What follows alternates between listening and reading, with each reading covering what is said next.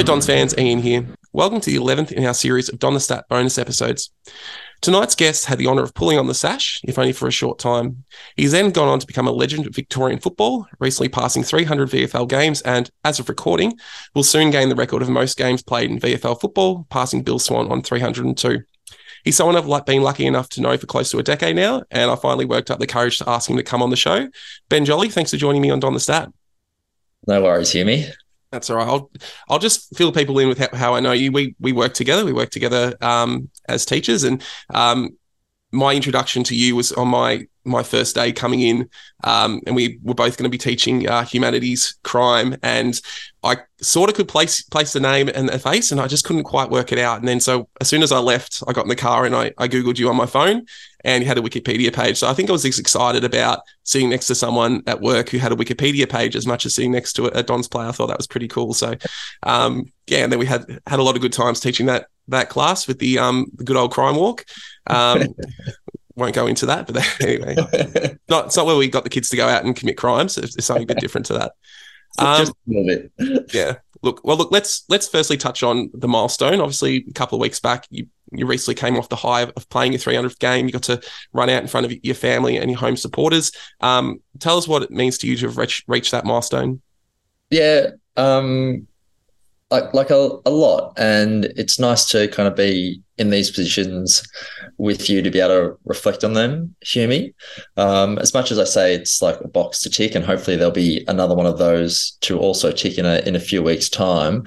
It's just an accumulation of a lot of hard effort and support and encouragement from really a whole lot of people.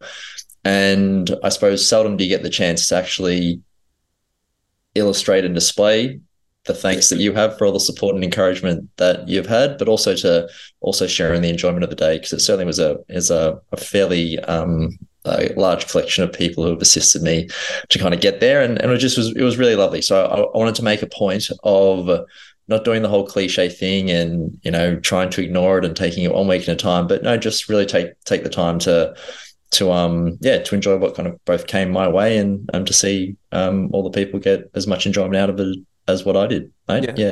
I mean, it's a pretty big achievement, given that you're only the third person in the history of that tier of football to accomplishment, and it's really a culmination of probably more than half your life at the moment. Yeah, really, isn't it?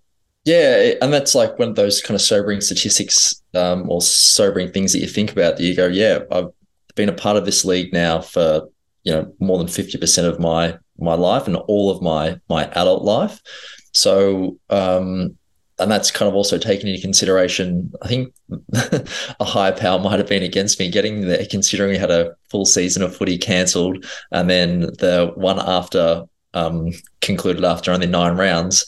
That wasn't ever really going to type happen. So to kind of work my way through those kind of couple of seasons and still be going to be able to get there, it was pretty satisfying. Yeah, and as time of recording, you're up to 301 games. That's right? That is correct. Yeah, so 2 more weeks for you to get the record. I mean, is it a similar feeling to the 300 milestone, or is it sort of different emotions, knowing that whenever anyone looks at the record for games played, you're going to be the first name on the list? Yeah, look, similar. That'll kind of be a bit self-indulgent, though, won't it? If I say that's what's kind of the drive. That will be cool. Don't get me wrong, but I imagine it's kind of it's similar things. As much as I've been like a person who's set goals for themselves and has strived to achieve them, these kind of milestones have really been the ones where I've probably verbalized it more than what I have anything else, and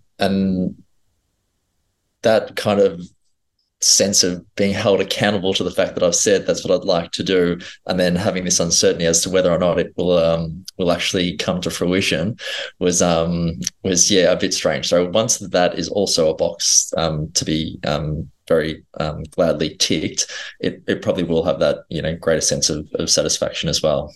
Yeah, and I guess after that's ticked, every week will be a new record as well. So probably won't have the same impact, but you can always just say each week I'm a record breaker. I think by that stage everyone will have had enough of Ben Jolley breaking records. I think so. We can put that to bed. There you go. Well, look, let's go back to the beginning. So you grew up a Bomber supporter. Was that a family thing, or did you come to the Dons another way? Probably twofold. So I grew up very, very close to Windy Hill. So basically from our kind of front porch, grew up in Strathmore. We're on an elevated plateau. We could kind of see the Alan T. Hurd sign. And so living in the northwestern suburbs, generally when I was growing up, was either Carlton or Essendon. And I had an older cousin who I pretty much idolized kind of growing up, and one of my best friends now, who was an Essendon supporter. So that was always the hook in. And then consequently with mum and dad both growing up in Moonee Ponds and Oak Park respectively, through their families, there was also quite a large number of Essendon supporters. So that I think certainly held sway. And then also the timing of it. So was born in the mid 80s. So even though I missed the 84 and 85 premierships and things like that, I don't really have that greater recollection of 1990, but 93, I was 6 or 7. And I kind of, that was probably like the first game of footy I reckon I actually properly remember. So even though I was fairly indoctrinated in me as an Essendon supporter by then, that certainly solidified it kind of going forward. And then for basically the next 10 years after that, the club was near enough around the mark. So we were kind of a bit spoiled upon reflection, I think, mate. Yeah, I think we thought the good times would never end, and then, sometimes they do end, and eventually, hopefully, the wheel will turn. We saw at Richmond, the wheel eventually turned, even though it took 30 odd years. So we might be pushing 50 and seeing how we go there, but hopefully not. Look, just quickly, you obviously mentioned 93. Yep. That's obviously one of the key memories for you. What are some of the other defining memories, and I guess the players that you most enjoyed watching? Yeah, no worries. Well, I'll start with a high and then I'll go back to a bit of a downer. So aside from the 93 flag in terms of those games of footy that are kind of crystallized in my memory, I not so fondly remember the 96 prelim losing to Sydney with the kick after the siren. So I remember that because we were on a bit of a family road trip and we'd stopped in Albury-Wodonga, and we had some other families and things like that around who were all Essendon supporters, and there were a fair few tears shed from a number of my friends, teenage boys who just couldn't kind of believe what they were seeing. So that's another one that kind of sticks out. And then basically everything from the 2000 season, both me being at an age where I'm starting to think a bit more about, playing football and progressing a little bit with my footy. So the interest in the game and how it's played, and seeing this side, there's no other word to describe it other than dominate a season of football like that, is also kind of sticks out, pretty prominently. I've brushed over the 99 prelim because I don't think I can actually think about that day. I think that was cancelled, wasn't it? That didn't happen. Something like that. Erased from history books. Yeah, something like that. Well, I mean, we're basically the same age, so I think we've got a lot of the same defining memories growing up, although it didn't inspire me to as higher football heights as it has for you. I guess you sort of mentioned there you're starting to take it seriously around that 2000 season. I guess just sort of going back, was football something you always played as a kid? And when did you start realising, okay, I'm actually good at this and I could make this a long-term thing?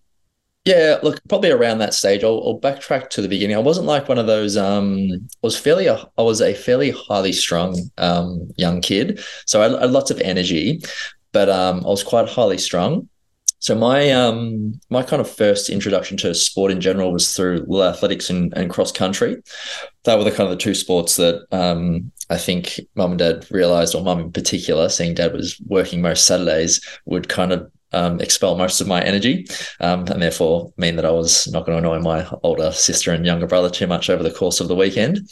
And then from that was basketball, just as an initial kind of team sport. And then footy came into it under 10s, but as I was kind of saying, I wasn't like one of those kids who started playing footy at 5 years old and all that kind of stuff. It was Oz kick, yeah. But under 10s was when I kind of started. But being, again, quite a highly strung kid, mum and dad only let me play footy every 2 years. So only when I was a top age player would they let me play. So 10s, one season, under 12s, under 14s. And I think that was probably not a bad way of kind of going about it. Let me kind of explore other sports and, acquire the skills that you need from playing basketball or tennis, or just the ability to rely on oneself doing cross country or athletics. I was never again like the best in the teams that I was playing with, and that goes through like my junior football and also kind of school football. But the kind of grounding that I had in terms of like athletics and cross country just gave me some components of my fitness that enabled me to kind of probably just be a little bit better, because I could run a little bit further or faster or jump a little bit higher.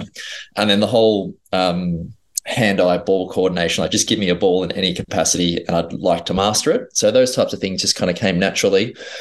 But yes, in and around that time of kind of entering the junior like Calder Cannons programs and things like that was where I started to kind of realize that all of these things that I'd kind of learnt with these various sports and things that I'm participating, they're all kind of just molding into playing good football.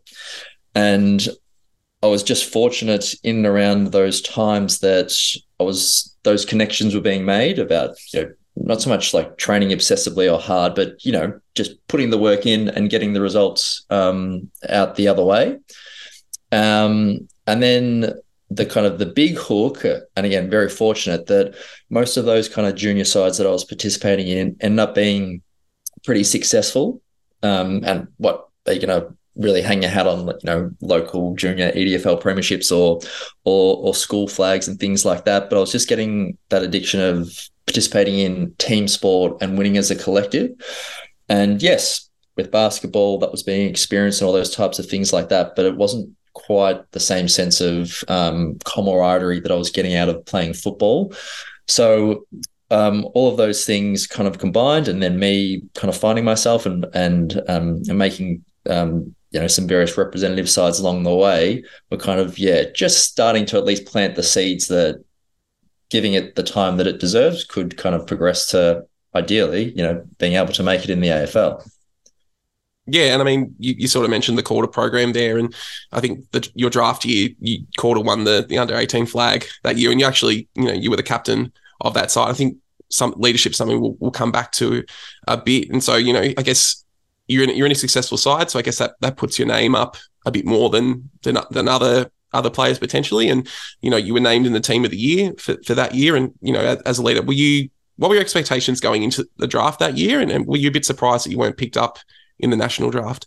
Yeah, look, I suppose like it's hard to say like you were surprised, because back then, with there being only 16 teams in the competition and the national draft very rarely exceeding kind of that 60 to 65 picks, that like if you were to sit back and actually do the maths of how that actually looked, you're always a bit of a slim chance.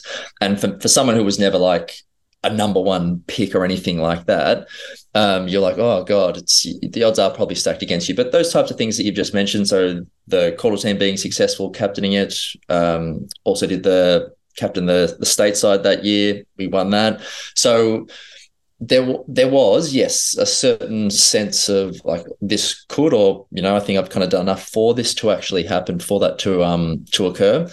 Again, like all the clubs that I was speaking to at that particular time, they were always holding their cards very close to their chest. So I was never given any false sense of hope, that I was very much just in the mix with I imagine the vast majority of other players. So when that kind of didn't actually happen, it probably was like, for when I reflect back on, like a pretty privileged run up until that point, not that much disappointment, not really having to deal with that much adversity. And then for the name not to be kind of called out on that day, it took a bit of a toll, undoubtedly. Yeah.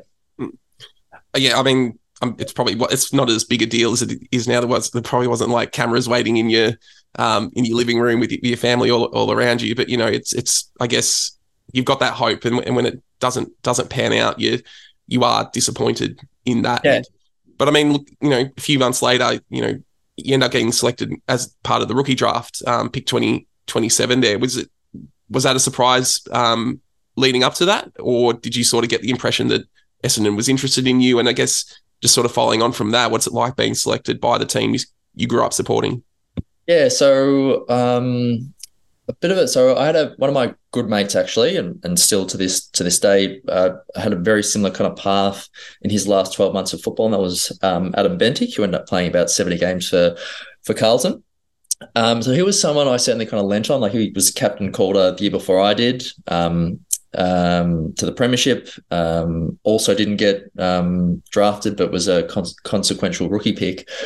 So I kind of lent on him during that period, and he said, look, mate, to be perfectly honest, as you kind of do realise, but at the time when you're 18 years of age, your life experience is nil, or at least mine was. So if you've got this dream of being drafted and that doesn't happen, you're unsure of what's kind of next. Said, once you kind of get to an AFL footy club, it's everyone's treated exactly the same in terms of what you do and what you get out of it will come to the fore. So after the national draft, I ended up training at Carlton. So there was a bit of a gap between national draft and the rookie preseason draft back in 2004, as opposed to the gap that is now. So I ended up training for about 4 weeks at Carlton.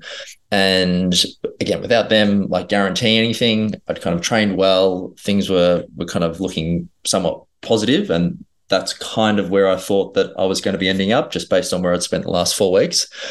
Essendon, again, I've family connections and things like that have kind of been in existence at the club, and I had a relationship with Adrian Dodoro through various things. We kind of sat down the year prior and kind of just discussed a few little bits and pieces, but I wasn't certainly of the opinion that they were a high probability to pick me up. So it kind of did come as a little bit of a surprise. That surprise was great because it meant that I was going to be at least on an AFL list. So at that particular point in time, the airs and graces of where you were going, to what team, to what state, or anything like that was completely gone. It was just the end goal was the main thing. But when that was found out, and it wasn't found out necessarily how it is these days with let's just say dial-up internet connection being the best thing that you had available, and Fox Sports not really designating too much time to a rookie draft in 2004. So the kind of news actually just came through with a phone call, somewhat unexpected. I had trained at Carlton in the morning, was sitting on the couch, and the phone call came through from Adrian just saying, we've drafted you, why don't you come down to the club? And I actually hadn't kind of been updated or kept track of things like that. So that was, again, so I can actually remember like what I was doing, where I was when the phone call came through. So it probably had a pretty profound effect. And I was pretty pleased. I was pretty stoked. Yeah, as you would, like, as you sort of said, it's, you've worked for it for so long, and you have that initial disappointment, but now you've got a chance, and you can at least give it a red hot crack and see what you can get out of it, I guess. So you've gone into an Essendon side at the start of 2005. They've played finals and won finals each of the past 5 years. Obviously, 2000 Premiership and making semi-finals the previous 2 years. I guess you're not expected to really come in and change the game, but I guess what was the expectations at the club at the time about where Essendon was at, and especially since the previous year, a lot of those Premiership stars retired. I think Mercedes and Mercury both retired. Wellman retired. I think Alessio retired the previous year. So a lot of those players had been that core of that side were gone, and then obviously the issues with the salary cap leading to a few others going out. So there was a lot of change at the time. What was the general expectation amongst the club at the time, and I guess how did that sort of start playing out as things probably weren't going as well as they were hoping? Yeah, so I think the era and the period that you've just described was one where success was the expectation, particularly playing finals. So I'm kind of trying to reflect back on those times, and I don't know how much was necessarily said about positioning and what the expectations were, but when you still got James Hird kind of running around in your side every week and being aware of the things that he could do, and God, Lord, he was still playing really, really good footy at that stage, and a lot of other periphery players like Solly and Rammer. So there was as much as you said, like Merckx, Joey, Seth, kind of all departing in the previous couple of years, there was still like enough there that I was kind of entering a club that, again, played and won finals the previous year. That was definitely the path that they were on. As 2005 kind of didn't continue to pan out as expected, there certainly wasn't any inference or mentioning of like, playing for draft picks or, this is what the club needs. It was that kind of real bit of disappointment and unwillingness to accept the situation. Like, end of the season rolls around, everyone's like, oh, this isn't a great feeling type of thing. Now, unbeknownst, things didn't get any better in 2006 either.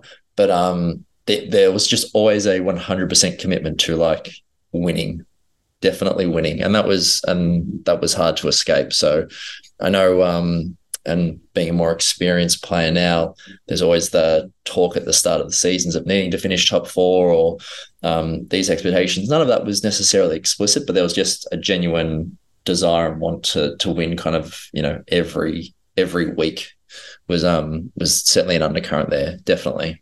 Yeah, you sort of see that with those teams that have been up for a while, and they try and cling on, and I think you see teams bring in players and really push hard to try and keep up there, and it can actually have a more negative effect than actually as if you sort of be honest with the situation and where you're at. And you sort of mentioned that 2006 season, which ended up being even worse and the poorest season for Essendon in quite a while.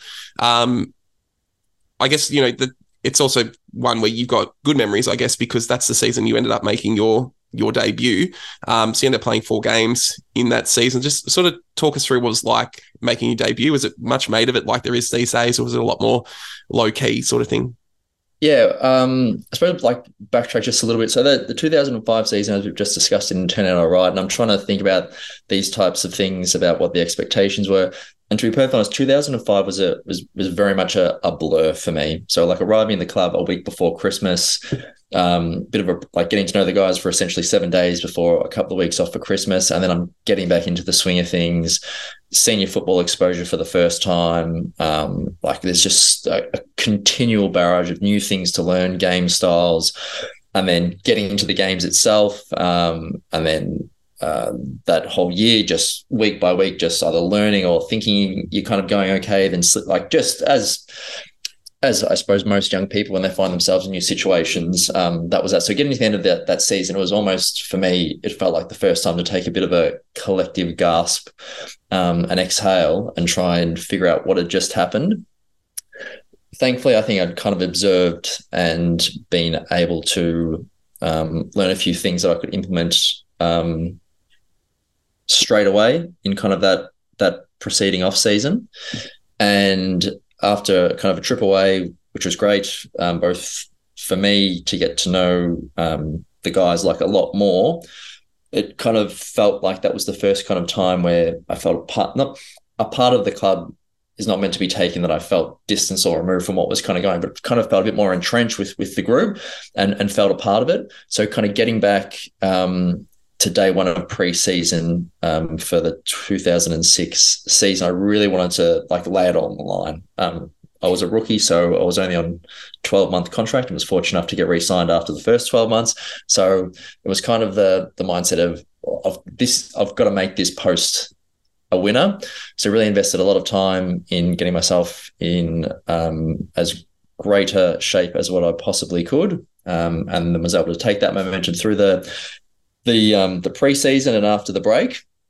And then I found the 2006 season from basically the get-go one where everything was just kind of coming together perfectly. The only kind of downside was being still a rookie listed player, that I was only ever going to get an opportunity if someone was moved onto the long-term injury list. So I was really, really pleased with how I was playing, gaining confidence week in, week out, and kind of feeling like I was doing absolutely everything that I possibly could. But you were kind of waiting for an unfortunate occurrence to happen, to enable yourself to actually get a spot. And It's probably a much better system now where, rookies don't have to wait for a long-term injury. You're not sitting there. I guess if you're a rookie, you're like, I really want to play, but I don't want to see one of my mates, not be able to play, I guess. Yeah, correct. And, long-term injuries are never like the nice ones. They're, they've done a knee or broken bones or like seriously injured themselves. And in terms of seriously injuring themselves and knees and broken bones, I think kind of needs to take a back seat to obviously Rama having a second bout of cancer, which opened up a spot. And then, eventuated mid-July, almost to the day, actually. I think it was July 15th, as a matter of fact, that I made my debut against the Saints. I didn't plan this that way. I just sort of worked out. Clearly not. So like recollections of that, I remember the first game against the Saints, it was a wet day at the MCG. We just got pipped at the post by, I think, under a goal. Finding out at the time, so with first and second year players, the AFL was, as they still are to this day, and do a great job of ensuring that they've got some outside interest. So I can't remember the name of the specific course that we were doing, but there was a component that required us to complete a defensive driving course out at Cranbourne race course, and we were doing these, emergency braking and all these types of things like that. And I got a phone call from Gary O'Donnell on the Thursday afternoon saying that I was going to kind of make my debut. So there was no like cameras or filmed or anything like that. I'm not underselling this. Like Gary was absolutely wrapped for me, and so was I. But it was just like a kind of congratulatory. Yep, we need you in the side. You're playing. We've got faith in you. Really just take the opportunity and kind of run with it. So that was really great. And then it kind of the three other games. The Sydney game was okay. Played the Saints game, missed 1 or 2 weeks, came back for Sydney. I think they gave me a run, which was great. Played Sydney, then played Collingwood, which was probably the game that we won, and I kind of played okay in, and then finished it off with a pretty bad loss, unfortunately, to Hawthorn. So like all of that was great. Like playing one AFL game is like something that's really something to be proud of. But to get a kind of couple in or a few in that season to kind of finish things off, it felt like it was just like reward for the hard work that I've kind of put in and the ability to perform at the lower level, and to get my opportunity was something that I'm now known as an Essendon player, albeit slightly, but it is something that I still hang my hat on. Yeah, and I mean you sort of mentioned that lower level you were probably dominating for Bendigo, given you won the best player that season, and I guess if you're doing the best in the seconds, and then you find out that you're not getting another contract. What was that like? Did you see that coming, or was it a bit of a shock? Oh, look, a little bit. So you do find out AFL football at the top level, like it is pretty cutthroat. So you just got to remind yourself you're dealing with the best of the best. Okay, so as much as it was great to play and like to have played a really good season of football at Bendigo and to win the BNF and all that kind of stuff like that was great. Even in my experiences in those 4 games, like if you're lining up against Sam Mitchell, who is, a player who's getting picked every single week, and what he was able to achieve, I was never going to be as good as a Sam Mitchell. So I kind of figured that out. I may have been able to potentially like eke out, I don't know, 20, 30 games, something like that, potentially.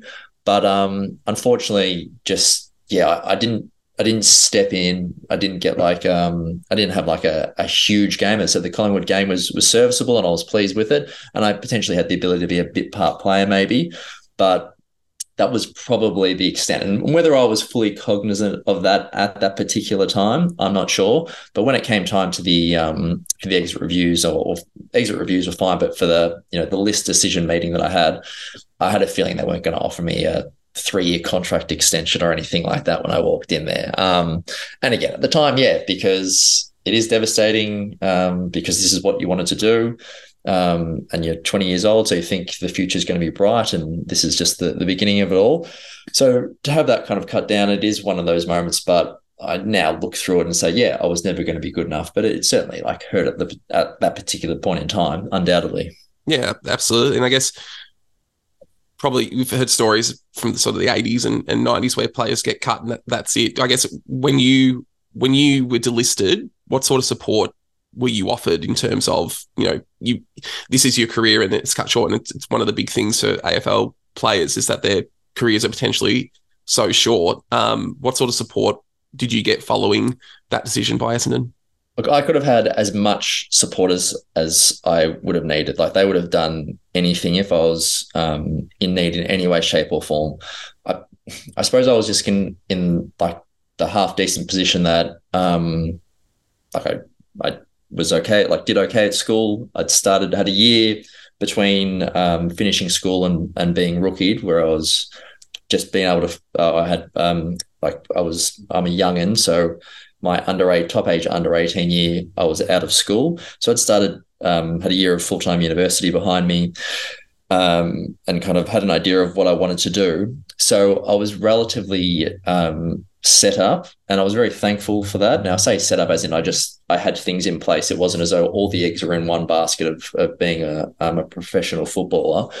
I'd kind of had a few things lined up, but if I needed any form of guidance, if I needed any form of employment, they would have bent over backwards to give it to me. But it was more just a case of, I kind of know what I'm doing. Like, I'm not a great situation to kind of find myself in, but I hadn't had to move interstate. I was still living at home with mum and dad. Like, I was pretty protected in kind of that sense. So I didn't need it necessarily, but if I did, they would have provided me with whatever and wherever it was needed. Yeah. And I guess, you do go straight back into the VFL. I guess the passion was still there at some level. Was the goal to get back into the AFL at that time, or was it just, I want to keep performing at the highest level? Because I think if you sort of think around that time, it was very rare that the players would get, sort of recycled, I guess is the word they use now. I think it probably took until Podsy Adley really showed what was available at the lower level, and then maybe Michael Barlow as well, sort of the year after that clubs actually started to take it more seriously. So you're sort of in that age where the clubs are sort of going to the draft and not really looking outside of that. Like, was the goal to get back to the AFL, or was just really keep pushing yourself as hard as you could? Look, it probably was, I reckon. Now, the unfortunate thing with it, and this is probably something that I've observed throughout my kind of career, I've always observed and experienced myself the first year post being on an AFL list, I find players kind of struggle with that transition the most, and that was certainly the case with me. So I ended up staying on and playing with Bendigo in my the year after I kind of got delisted. That was kind of a twofold decision. I actually had a really good relationship with Matty Knights.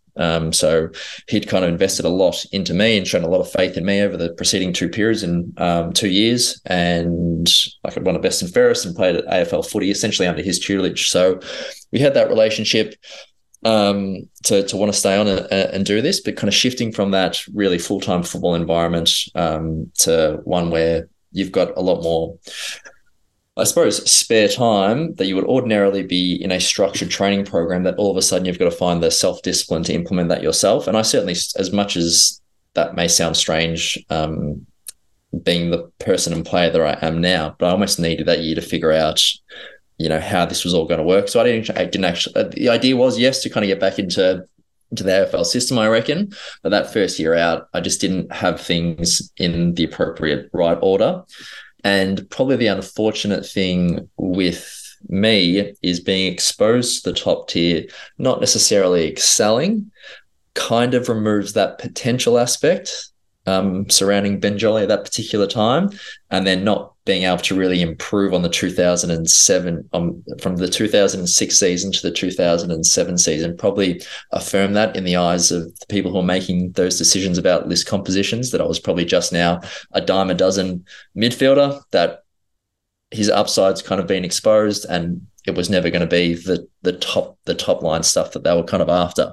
So once the 2007 season finished, it was more, I suppose, the shift to, okay, I now just want to play football at the highest level I can. And to be able to do that, I'm probably going to have to expand my horizons. Hence, the next chapter, I would consider it to be being at the Williamstown Football Club. Hear me? Yeah, so that was sort of leading into my next question. I guess that was one of the reasons why Williamstown appealed to you. What else did they sort of present to you that made you think this is where I want to be? Yeah, good question. So going back to my, I suppose, just very quickly, the decision making with the Essendon one, like at 20 years old, having just now suffered the disappointment, self-confidence levels were probably at a fairly low level. So that just want to be in a situation that was familiar, whereby I kind of knew the coaching staff, players seemed like the most attractive proposition. I wasn't really wanting to like go out there on a limb and find a new environment and do all those types of things like that. And I needed that 2007 season to realize that if you're just going to be comfortable all your life, well, you're not going to really get anywhere. So Williamstown kind of just came along somewhat by chance. This will be testing your love of the Essendon Football Club. During one of the other recruits that Bendigo had in the 2007 season was Jason Cloak. So Clokey and I obviously got along pretty well, or at least spent a fair bit of time together playing at Bendigo in 2007. And it was just literally a chance meeting that we had the day after the AFL Grand Final, whereby he said, "Oh, look, I'm probably going to head back to Williamstown, having played a few games there when he was on Collingwood's list. Do you mind if I just mention your name to Brendan Curry and Brad Gotch, and they can kind of do with it what they will?" And I said, "Yeah, look, no dramas. Give them more than happy to pass on my number, and we'll take it from there." And then anyway, about a week later, they kind of got in contact and said we'd just like to catch up and see what your kind of intentions are for footy next year. And from that conversation, just kind of got nothing more than a bit of like a good vibe about the place, nothing more, nothing really less. I knew the club had been successful winning the 2003 flag, and were always a pretty strong club in the 3 years of the VFL footy that I'd now played against them. And without wanting to kind of overcomplicate things, seemed like a good fit. I was ready for a change and had this new mindset of just wanting to play at the highest level possible, get the most out of myself as a footballer. Let's kind of make it work. And that's kind of how it really sprung about. And I guess not driving to Bendigo every other week was probably a big tick as well. Yeah, quite possibly. As much as those bus trips that we had were kind of enjoyable and that type of stuff, yeah, I kind of was after something that was a bit more kind of workable from a lifestyle perspective. Yeah. I guess one thing with Williamstown at the time, they were aligned with the Bulldogs after having been aligned with Collingwood. And obviously you played for Bendigo, both as an AFL and a VFL listed player. And then Williamstown in 2013 goes solo. You've experienced both aligned clubs and standalone clubs, and there's quite a lot of both currently in the VFL. What are the key differences and benefits for each situation? Yep. Look, differences in terms of like AFL standalone and like VFL aligned, I think kind of come down to like it being like a Williamstown alignment with the Dogs rather than like just that AFL alignment that has the VFL list of players. I think if you can anchor something in that culturally relevant history of a place, it certainly kind of strengthens those bonds and gives that additional purpose of, you're just not playing in the twos type thing. You're certainly representing, or for Williamstown, being got to be very close to, and almost 160 years old. There is that kind of added element, and that can be equally said at places like Sandringham or certainly Port Melbourne, and those types of things, which have also kind of gone through various compositions of alignments, non-alignments, different aligned sides, and those types of things like that. What the great thing about having the alignment with an AFL club is clearly the talent pool. So we at Williamstown were certainly the beneficiary for a number of years of having access to like some very, very high caliber players who kind of floated through the club by way of our association with the Western Bulldogs. And prior to that, clearly with the access that Williamstown had to some of the Collingwood players during the early 2000s and things like that, they win your games, put it that way. They win your games. The other kind of key difference, of course, though, is when you move to that standalone, or be it VFL standalone, AFL standalone, is just the ability just to implement like your own streamlined program. removes an element of ambiguity, let's say, in regards to what the core reason you're going out there on a weekend is. Is it development, which I completely understand and am sympathetic for, or is it to try and win, premierships year in, year out? So, some of those have completely opposite intentions, with the development side actually leading to successful teams, and the just year-on-year success actually diminishing the likelihood or chances of you being able to actually achieve the penultimate. So there are certainly differences, and like you could almost put like an equal measure of kind of pros and cons with it all. Yeah.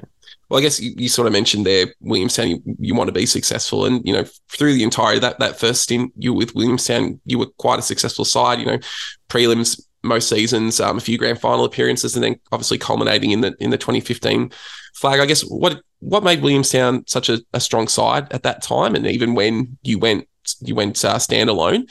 And I guess just sort of reflecting on that 2015 flag, you'd been in the league for 10 years. You had the opportunity to captain that side. What did that mean for you to achieve that goal? Yeah. So the success kind of throughout, let's go the kind of the first quarter of the alignment with the Dogs. I'll just reemphasize that point of the talent pool that we had access to. Okay. So when you've got Will Minson or Ben Hudson as your, number one or 1 and 2 kind of like ruck duo, it's as a midfielder, I was pretty pleased with that kind of situation occurring. So the fact that in our period of alignment, we were able to play off in a grand final, make prelims in every one of those years except one, which was a elimination to final defeat, meant that throughout that period, you had the ability to kind of attract good VFL players as well. So it wasn't really like you're having to cast a net far and wide to get players to your club. You could potentially maybe handpick just 1 or 2 here or there to arrive at the club. And then when we shift from the alignment to standalone, because we'd been close enough, I suppose, or near enough to achieving premiership success, I think we possibly were seen as a bit of a destination club in that initial period. And therefore, as much as we then needed to cast our net a lot wider, because we really were from, like a senior perspective, having to recruit like 10 new players, which then also required 10 new players to fill the development side team every week as well. We kind of managed just to get a couple of good eggs in the door who were either kind of a bit more mature or had spent time on AFL lists that were kind of ready to go. And then we're able to kind of build them and meld them into that winning culture with a lot of hard work, don't get me wrong, to achieve the premiership in 2015, which, look, amongst it being joyous and celebratory, like that was for me personally like a pretty just big relief, because it's easy for me to say it and having won one. And there's plenty of players that have come before me who will be far superior in terms of their ability, who haven't won flags and all those types of things like that. But yeah, when the time comes to kind of retire and hang up the boots, that would certainly have been a bit of an itch that I would have felt, pretty disappointed not to have scratched. But again, that's me saying it now that I've won it. Oh yeah, of course I would have missed out on it. And my thoughts may have been completely different, but it was certainly a relief, because they are hard to win. They're hard to win. Yeah, as you say, you got close a lot of times, and you fell short, and so to actually get over the line, obviously, it's probably different for a player in your team who was their first grand final or their first year on the list. How good's this sort of thing? But you've got that different perspective. Yes. You've gone through it. You've gone through some tougher times and some disappointments to get that. So I mean, it always means a lot to a lot of people, but everyone experiences it differently. Yeah. In that sense. Yeah, definitely. And again, I sit here and say relief. They'll be able to say, what, like, again, the relief wouldn't even cross their mind. It just would have been the amazing feeling, that raw emotion of winning the flag. Where yeah, for a few others, and me in particular, as much as it was joyous and happy, I was just like, oh, actually, thank God, Yeah. this has kind of come off, which is great. Yeah. Well, I mean, you as the captain, you got to stand up there and hold that cup aloft. And so, obviously leadership is something that's been identified in you fairly early, given, you led the Calder team, you're captain of the state team as an under 18, and then obviously Williamstown chose you as captain. What do you think are the defining features of you as a leader? And I guess how's that changed over the years, say how you led at Calder versus how you led Williamstown? Yep. Like it's continually and constantly evolving, despite not like occupying positions of leadership at Willie now, nor kind of Paul Melbourne in my kind of couple of years. I was just allowed the freedom to kind of play.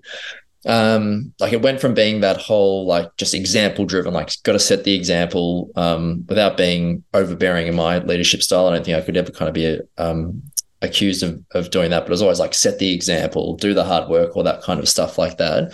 To then kind of, I suppose, allowing like my personality traits to kind of come through a little bit.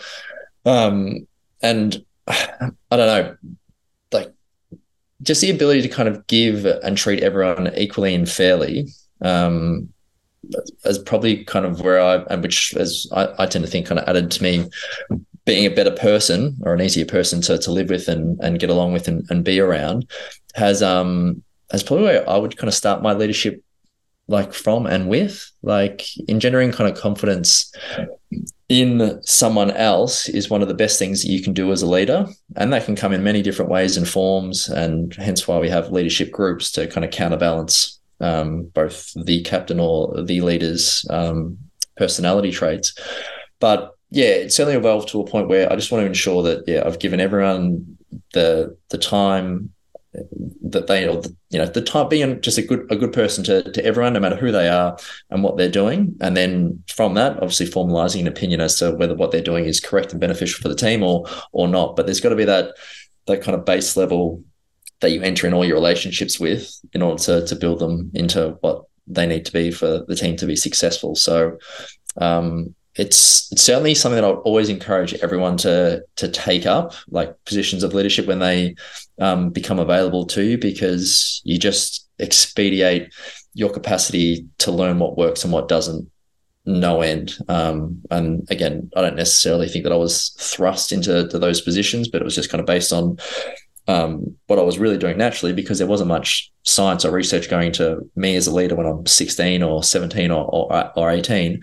But as it's kind of developed, you just figure out what works for you. And yeah, like it's well, certainly not easy. You find yourself in positions that you ordinarily wouldn't want to be in when you've got to have hard conversations with teammates about selection issues or why they're not doing the right things for the team. But at the end of the day, they've got to kind of be done. If you've got that strong relationship with them because you've treated them with respect from the get-go, then there's not much more you can really do. I think that's some really good advice there for anyone who's listening and, thinking about taking on leadership roles. So thanks for sharing that. I guess, because, you won that premiership, and then I think the next year you sort of told that you've been retired by media release. How does that go down? Well, it wasn't the next year, thankfully. We eked out a couple more years. Told I've retired in a meeting release. Well, I suppose that necessarily wasn't expected either. The wording of it, I think, was I'd retired from, I'm not sure what the actual wording was. It definitely contained the word retired, but there was some sort of like caveat. So it was interesting. And look, if that wouldn't have happened, I don't think I still would have been sitting here today. Probably, I don't know whether it's a downside of my personality or not, but probably a great way of getting me to do something is to tell me that I can't do it. And that potentially was the opinion that was formulated by, those who were making that decision at that particular point in time.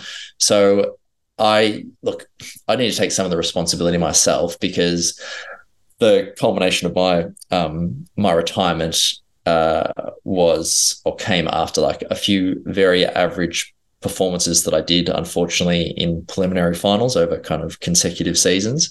So when at a club like Williamstown, we're not measuring success by preliminary finals, it's by grand final success. And I unfortunately aren't playing the best of parts on important days that may enable the club to experience that. Okay, well, questions need to be asked, I suppose.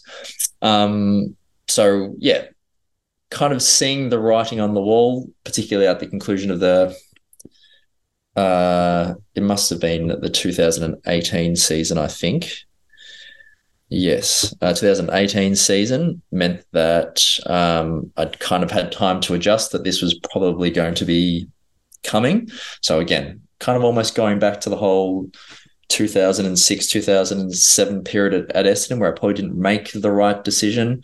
This was a flip mindset of me being a lot older, a lot more, I suppose, confident in my ability and sure of myself, that I thought, well, I still think I've got something to offer and give.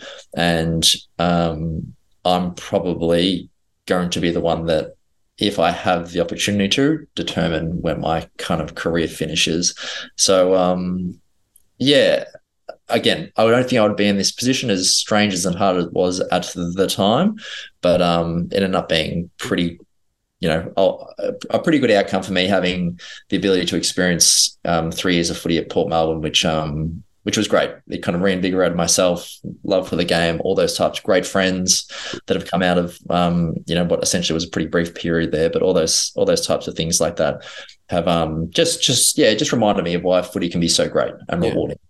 Well, I guess sort of revenge is a powerful motivator. So yeah, it's seemed to have got you, as you said, got you to this point. You mentioned you spent 3 years at Port Melbourne, and then obviously COVID sort of hit and threw everything up in the air, and you eventually, made your way back to Essendon VFL in the 2022 season. So I guess, how did that come about? And then how did, obviously it probably didn't work out the way you expected. How was it sold to you? And then what sort of changed throughout the year? Yeah, no worries. So again, like family, friendship connections with Essendon, they've kind of always been there past the journey. Great thing about the footy club, that they certainly look after their own. So there's a few inquiries like over the journey, but timing of it wise, again, playing with Williamstown, being in position of leadership, it was never kind of seriously considered. My last year at Port coincided with Gary Ayres concluding his tenure there as head coach. So they were certainly in a transitionary phase as well. So in that kind of off season, again, I like to make that part of my life as uncomplicated as possible. They appointed the new coach. I just kind of wanted to get clarity about whether they kind of wanted me hanging around and that kind of stuff. But just so happened in that window of time, Essendon kind of got in contact and said they had a playing coaching position available. Is this something you consider? At that particular point in time, I said, look, I'm still going to be a Port Melbourne player, but I'm just waiting on them to finalise a few bits and pieces. In the end, kind of Port came to a decision. They were kind of heading in a different direction. They said that I was more than willing and able to come down and train, but they just couldn't guarantee me that spot on the list. So Essendon had this guaranteed playing spot available, and with the kind of COVID interrupted seasons and all that kind of stuff like that, I was like, well, theoretically 2022 was meant to be, in a sense, like the last year of footy, that I was thinking that I would tick a few of those boxes, as we've discussed at the commencement of our chat this morning. And I was like, well, I've got this guaranteed here. They seem keen. Hey, that whole synergy of ending where I start, well, okay, maybe this is kind of how it was meant to be. So that was all fine. So agreed to be that kind of playing coach role. And then it kind of went all fine. Good preseason, excellent group of young players willing to learn, a bit of talent there, and also the support staff. And you get kind of reminded when you enter a footy club like Essendon, like essentially the world is your oyster in terms of resources and all those types of things like that. So for someone who had an aging body and was probably going to need a bit of additional maintenance, or wanted to kind of eke out as much as I could from a physical point of view, I thought, oh, this is going to be the place to be. And it kind of was. But kind of coming into the season, unfortunately, it was just kind of made apparent that it was more so going to be a bit more of like more coaching than kind of playing. And that was kind of the shift. They've said new kind of talent coming into the club, and had some guys in the VFL program that they wanted to get exposure to. So look, as much as that was kind of disappointing and probably something that I should have like sought further clarification of before I kind of committed to be part of the program. I kind of didn't, and that's kind of just where the chips end up laying in the end. And look, there's always some positives to be taken out of it. As much as I would have loved to have been out there on the field playing more, it did give me the opportunity to kind of have that look through the lens of what it is like to be an assistant coach in some capacity, and in kind of doing that, again, might sound like a negative, but I kind of view it as a positive. It's probably formalized my thought process moving forward, that I reckon once the playing career is finished, I'll probably, be stepping away from footy, I reckon, at this stage, which is good in the sense that I'm not finishing playing and then jumping straight into coaching and not enjoying it at all and having to kind of sit it out, or kind of doing the reverse of that and also not being as aware of what it actually entails. So like to come out of it and go, actually, yeah, I very much appreciate what all the assistant coaches and coaching staff do, but it's probably something that I just thought, actually, it's probably not necessarily for me in the immediate short term. Yeah, I guess, every experience, is a learning experience. And even if you take out that is this something I don't want to do, that sort of clarifies you want to go moving forward. You sort of mentioned, a lot of young talent coming through Essendon the year you were there. Who impressed you the most during that year, particularly in terms of the AFL listed players?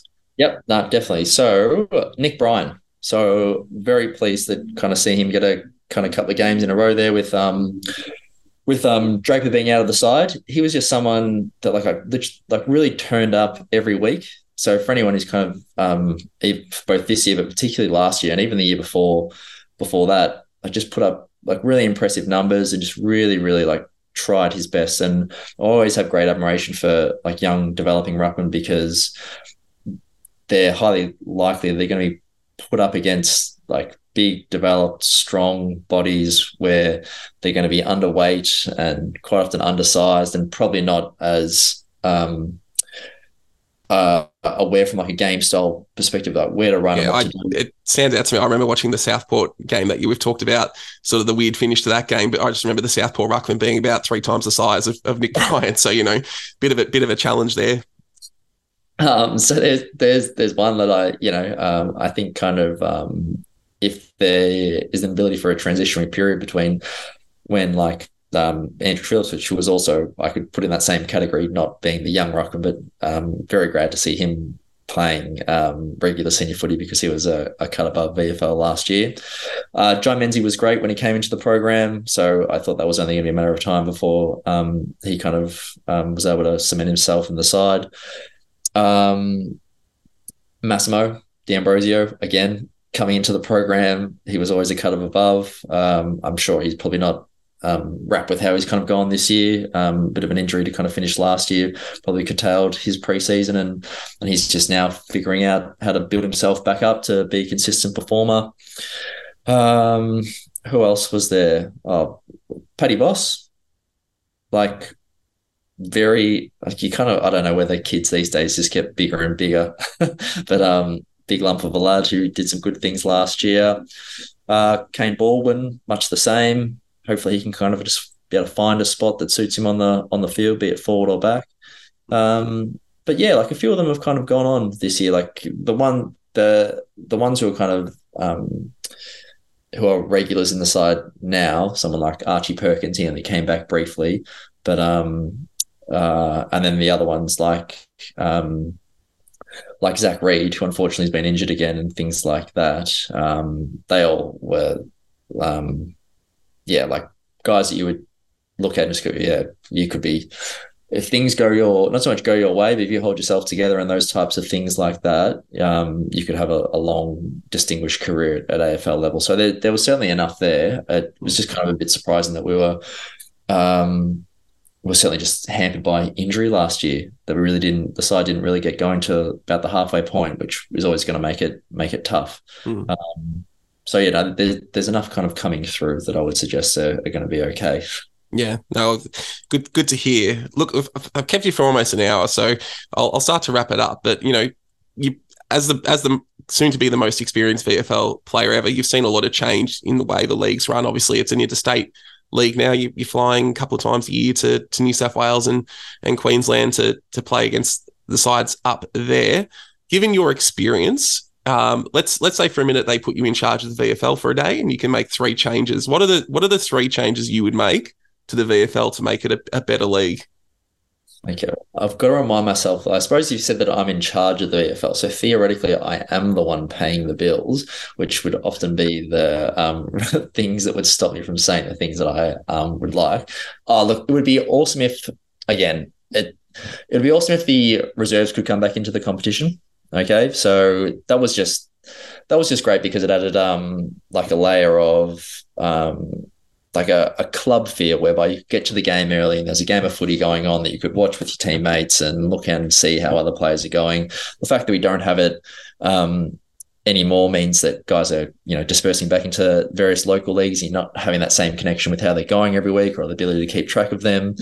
Not that I would be occupying much of this space, but I think kind of like potentially like the salary cap could maybe be increased somewhat. And that is not to say that I have ever felt kind of underpaid or underappreciated from a remuneration point of view playing VFL football. But when you're competing with, local leagues who have equal salary cap provisions, or potentially, again, I'm not sure of the exact finances, despite the fact that I'm trying to imagine that I am running the league at this particular point in time.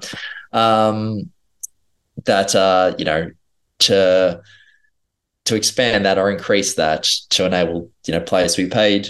And again, I'm not certainly categorizing myself in this in this way, but like pay them kind of what they could be earning elsewhere.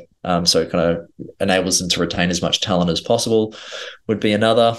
And that'd probably be they're probably the 2 things that I would ideally like to find solutions for, but that's why I'm not in charge of the VFL, Hume, because I actually don't have any solutions for that. Well, you just got to fake it till you make it. I think the salary cap suggestion's a good one, just because it's meant to be the next league down. And if you haven't got the next level of talent, like there's probably, 50, 60 players running around, the local leagues or the country leagues in particular that, would improve VFL sides, and that improves the standard for everyone. So I guess, when you're competing with, country clubs with rich benefactors that can get you up the country every week, it can be a bit of a challenge there. But I think that's something there. Well, look, just obviously we're recording this in the middle of the 23 season. Williamstown's up and about the pointy end, as you would expect as a Williamstown player. How are you feeling about how the side's going this year, and what sort of things do you think you potentially could accomplish? Yeah. Okay. So feeling pretty good. Like not all teams. We're going through kind of a not so much a rough patch, but a patch where we're certainly being challenged, and some probably alterations need to be kind of changed, made to the way in which we're playing the game at the moment, which is okay because this is what you kind of need to do to keep evolving as a side to challenge your opposition on a weekly basis. But no, we're certainly looking forward to the opportunity to play finals. Albeit that's not a foregone conclusion. That's certainly where our expectations are at the moment. And then from that, look, I was always one to say with VFL football, the whole need to finish top 4 and get the double chance isn't as applicable, only because with the fact that AFL sides may elect to send players into surgery, or list management decisions are made in and around that time, that you just got to get there to then see where the cards fall from that particular point in time. And that's kind of what we'll be kind of aiming at. We're not taking too much of a calculated approach to needing to finish here and play that, so we get this there and all that kind of stuff. We can kind of get true finals. We, for the most part, have kind of proven ourselves thus far against a couple of the top sides. We've been, beaten by some of the other top sides, don't get me wrong. But make finals and then see where that takes us from there, I reckon, mate. Yeah. Well, look, fingers crossed on that. Hopefully it plays out really well, and, you get another little fairy tale, maybe not ending, we don't know yet, but look, I won't retire you on this podcast, I promise you.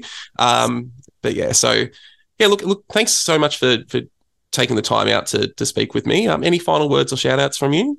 No, mate. Like it's great. Again, I'm glad you had that disclosure at the start. Like we would have been in a ICAC corruption investigation if we didn't say that we worked together. I don't think, but no, I very much appreciate that. Love the work that you're kind of doing with the potty and stuff like that, mate. And go Bombers. Absolutely. Well, look, thanks so much for joining me today, Ben. I've really appreciated it. I'm sure the listeners will too. Good luck for the rest of the season, and I'll see you next week at work. We're dealing with, rebellious teenagers, so that'll be fun. Yep. So for those listening on the main feed, this episode was released a week early on Patreon. You can sign up to the Patreon from the link in the episode description. We release a bonus episode early to the Patreons each month. Until next time, stay safe and go Dons.